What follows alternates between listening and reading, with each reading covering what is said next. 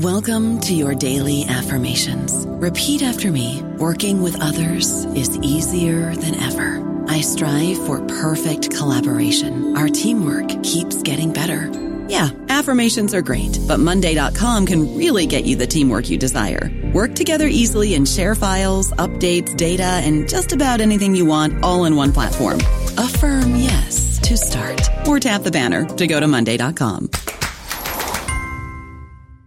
Stop punishing yourself with bland, chalky protein shakes and fuel your fitness with the best protein in the game at GNC. We've got the hottest brands and flavors that legit taste like cookies, your favorite cereal, indulgent desserts, and more.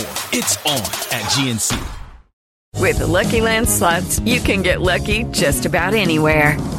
This is your captain speaking. We've got clear runway and the weather's fine, but we're just going to circle up here a while and get lucky. No, nothing like that. It's just these cash prizes add up quick. So I suggest you sit back, keep your tray table upright, and start getting lucky. Play for free at LuckyLandSlots.com. Are you feeling lucky? No purchase necessary. Void where prohibited by law. 18 plus terms and conditions apply. See website for details.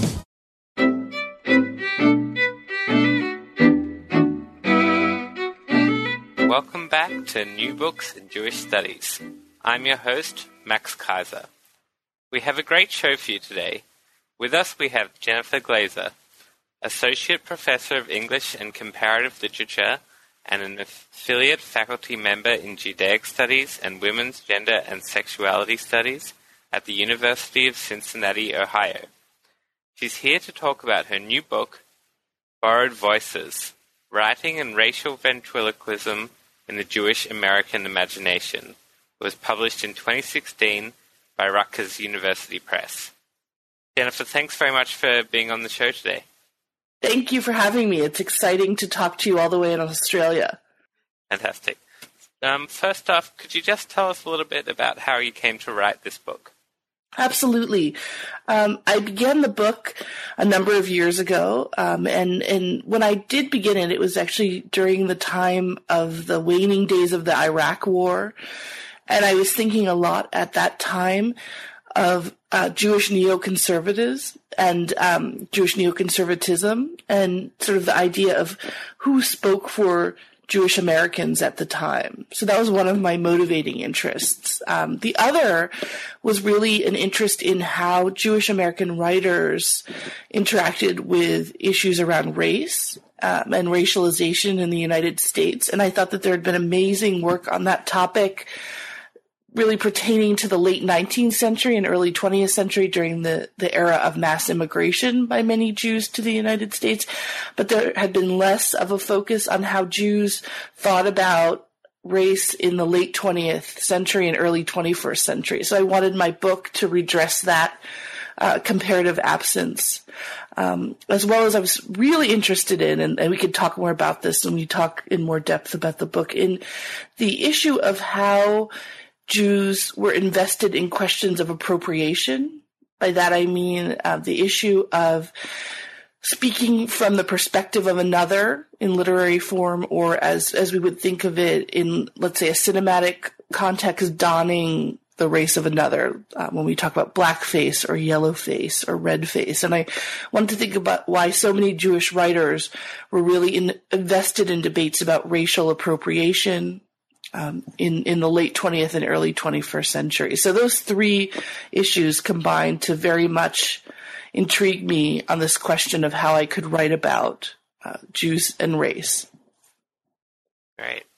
So the first chapter of your book starts with a very controversial essay by Hannah Arendt. Tell us about this essay and how your discussion of it leads into a discussion of Bernard Malamud's novel The Tenants. And what do both these texts tell us about the changing racial discourse in the United States at the time and the place of Jews within it? Thanks for asking. That both of those texts are somewhat controversial, and I was excited to write about them together. Hannah Arendt's piece for those of you who aren't familiar with it, was written a bit earlier than some of the other texts I look at in the book. It was written in 1959, during the height of debates about desegregation in the United States, particularly the question of how do we desegregate our schools? Should the federal government be involved in that?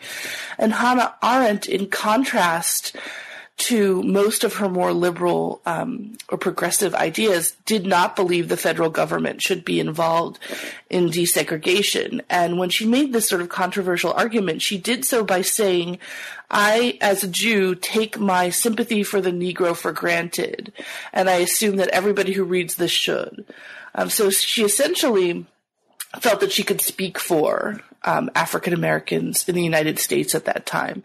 And as you can imagine, that was controversial even then, particularly because what she was voicing was quite a controversial perspective about desegregation.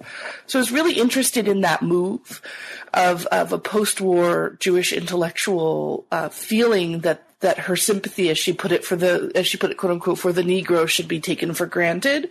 And I wanted to pair that with literary texts from the post-war period, particularly then looking at a little bit later period of the late 1960s and early 1970s. So I paired that with Bernard Malamud's The Tenants.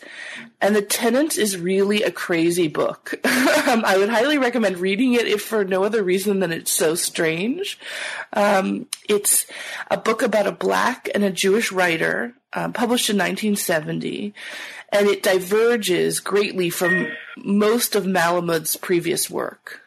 He, prior to that, had written what you might think of as sort of ironic, smart fables about Jewish identity. And suddenly in this book, he writes this very vitriolic portrait of Black-Jewish relations in the United States, in which an African-American writer and a Jewish writer are in a fight for primacy in the literary realm and the erotic realm, and it ends in actual violence.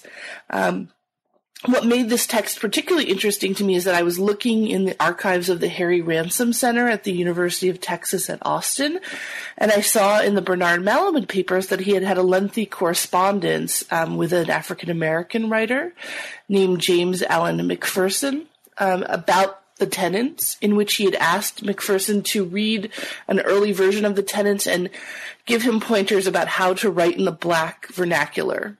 So it very much dramatized in a particular way these questions of a Jewish writer trying to actually speak in the argot of the other, and trying to speak about Black identity from the actual perspective of a Black writer. And he did so in a pretty inelegant way. But what was really interesting is I thought that a lot of what he was doing there was not really speaking about Black identity, but speaking about Jewish identity, and using the otherness of the Black character to really comment on the waning of Jewish difference in the United States. So that's one of the central points that I developed throughout the book, is this idea that Jews are so interested, and Jewish writers in particular, in the otherness of various characters, because it's a way of speaking about the otherness of Jews in the United States.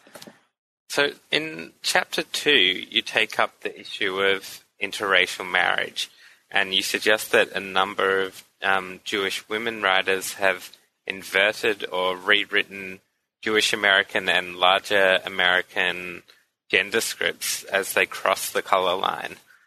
Tell us about the text you look at here and about your argument. Thank you. And it's so nice to hear someone articulate your argument well for you. Thank you. So that chapter, I was really interested in some Jewish women writers who aren't normally written about, one of whom is Hetty Jones, who is most famous in a way, in a problematic way, for who she was married to during the period. That's Leroy Jones, or as we knew him later, Amiri Baraka, the very well-known African-American poet, playwright, and intellectual.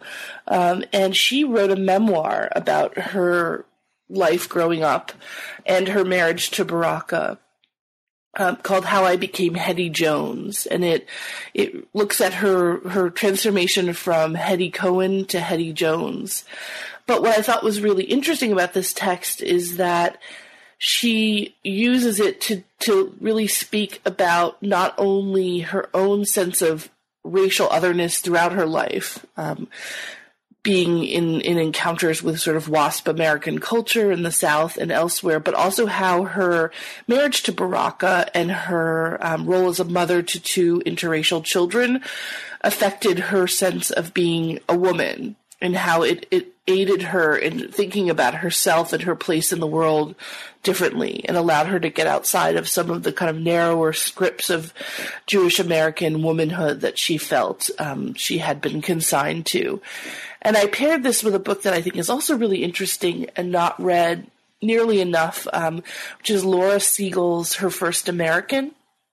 And it's a great novel written about an interracial relationship in the 1950s, in a period that did not have quite as many interracial relationships as we have now. This is pre-Loving versus Virginia.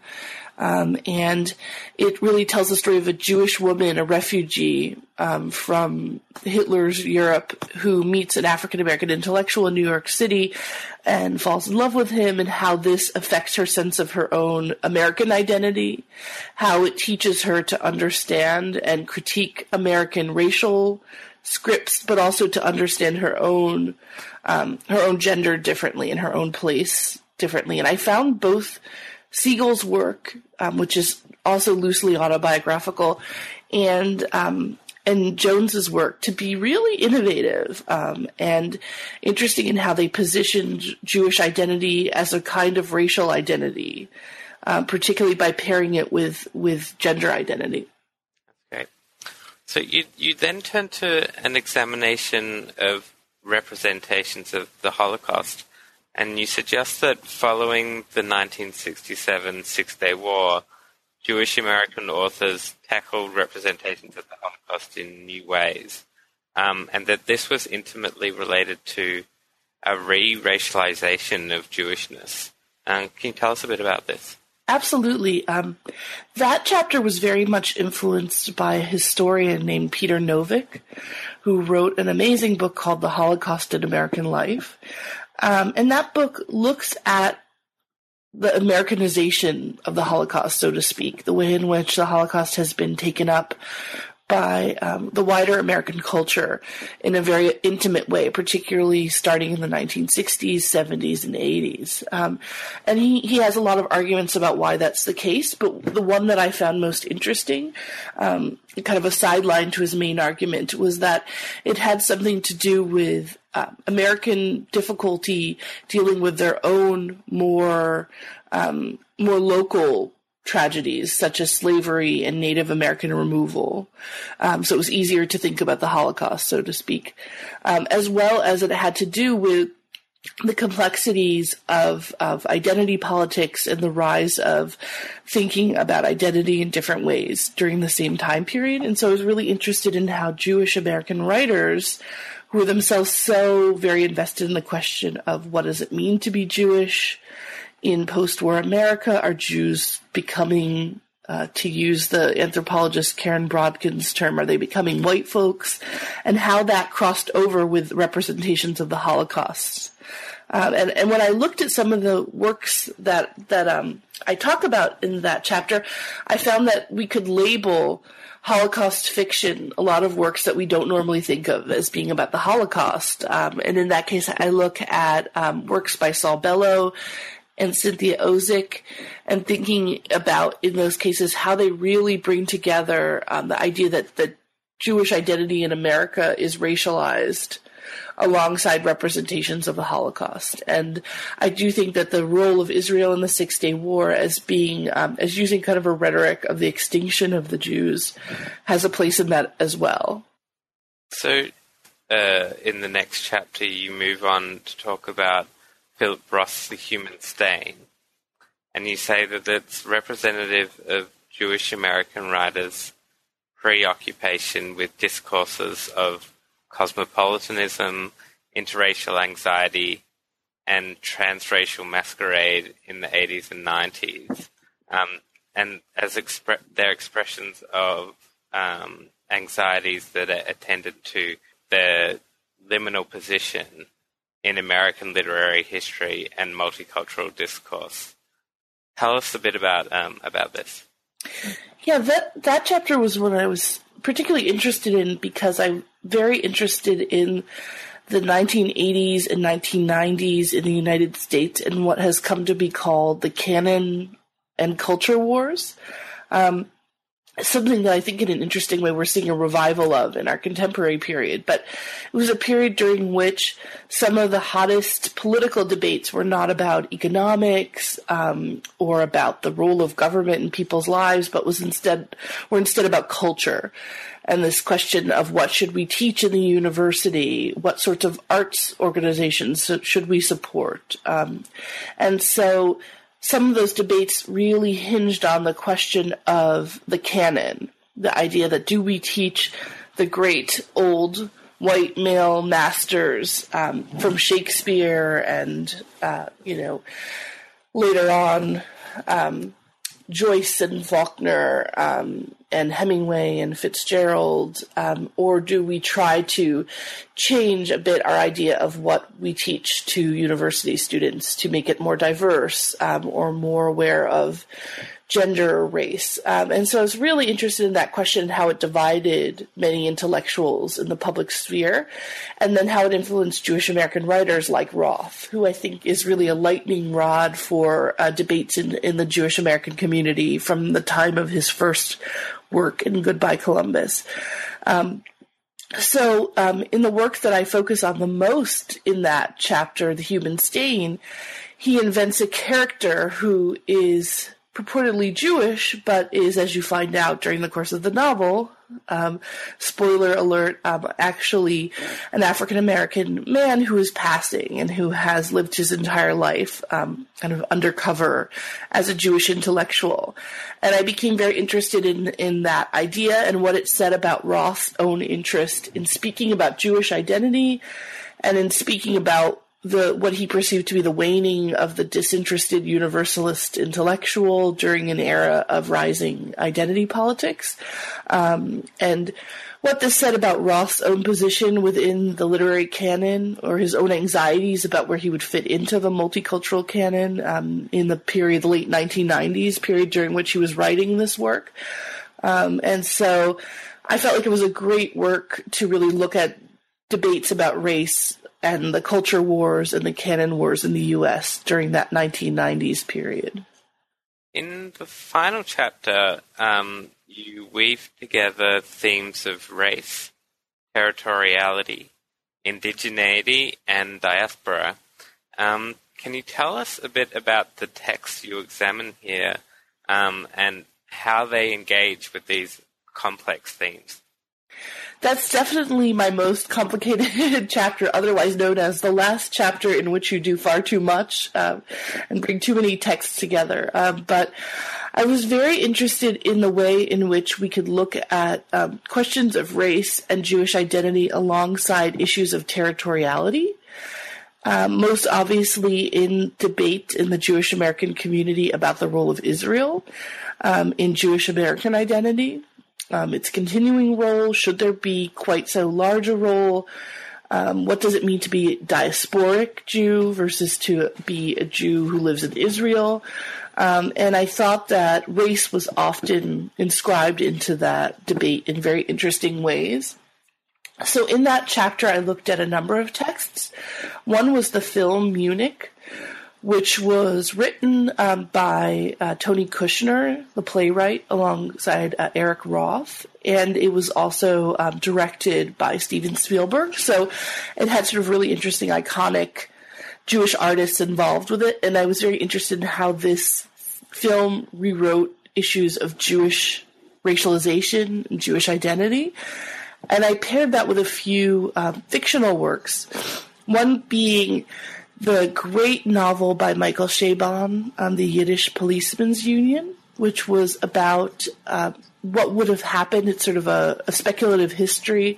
What would have happened if Jews were given a homeland in Alaska, in what was imagined to be the kind of blank space of Alaska during World War II? Would it have affected, if in this text, Israel fails and Jews instead live in this semi-sovereign territory in Alaska. And so I was interested in what this said about Israel and Jewish attitudes toward Israel, but I was also really interested in why Chabon pairs this speculation with an interest in how Jews are or are not like native populations. So in this book, he pairs Jews with the Inuit population, both to make a metaphor about Palestinians and Jews in Israel, but I thought also to think about Jewish identity in America and questions of whether or not Jews could be thought to belong in a diasporic space, and to think about them alongside Native American identity. And I was pairing that with a graphic narrative, a graphic novel by Ben Katcher, who is this amazing artist, who was very invested in the question of what an imaginary New York would have looked like in the 19th century, as well as what an imaginary homeland for the Jews would have looked like during the same period. And he also creates a speculative history based on a real-life figure, in this case Mordecai Noah, in the 19th century, who also has to interact with Native American populations, and who also is thinking about the idea of creating a homeland for Jews in the United States. So in that chapter, I'm really thinking about ideas of a Jewish homeland and how they do or do not connect to ideas about Jewishness as a race. Well, thanks very much for joining us and talking about your book today, Jennifer. It was a really fascinating overview of your book, and it's definitely inspired me to pick up a few of those texts that you talked about. Just before we let you go, can you tell us a little bit about what you're working on next? Absolutely. As that final chapter suggests, I tend to work on too many things at once, or have too many ideas of what I might want to work on at once. So there are a few projects I'm working on. The one that I have most done on is actually a work on graphic novels and graphic narratives. Working on the Ben Katcher really inspired me, and I've taught a number of courses on graphic narrative subsequent to that. And so I'm working on a book on questions of race and comics, race and graphic narrative, and particularly thinking about the idea of how writers from someone like Ben Katcher and Jewish writers like Eileen Kominsky-Crumb or Diane Newman to writers like Matt Johnson and Warren Pleas who write about African American identity, to Jean Yang who writes about Asian American identity, how they have to contend with the history of caricature in their comics and what that inheritance is like.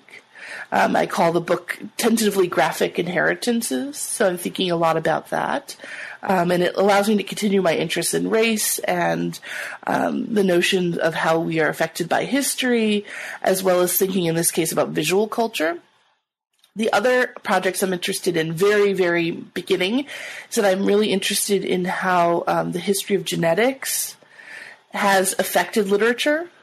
Thinking about, I guess, the connections between science and literature, and also ideas, again, about race and identity from the scientific realm affect our ideas about things like free will and inheritance and family and how that affects the literary realm. That's a really early project. And the final thing I'm working on is I do creative writing as well. And so I've written some pieces of, I guess, what will be called narrative nonfiction, sort of memoiristic literary works. And I'm working a bit on a project that will look at a particular event in my own life around the illness of a loved one and how that allows me to think more widely about the question of survivor's guilt, both from a Jewish context of Holocaust survivors like my grandparents to thinking about the notion of surviving the death of loved ones for people in a more contemporary context. So that's my other very tentative creative project as well. Well, they all sound like really interesting projects. Oh, thank you. So thanks once again for being with us, Jennifer. You've been listening to New Books in Jewish Studies with your host, Max Kaiser. With us today we had Jennifer Glazer. and she was talking to us about her new book, Borrowed Voices, Writing and Racial Ventriloquism in the Jewish American Imagination, published in 2016 by Rutgers University Press. Thanks very much.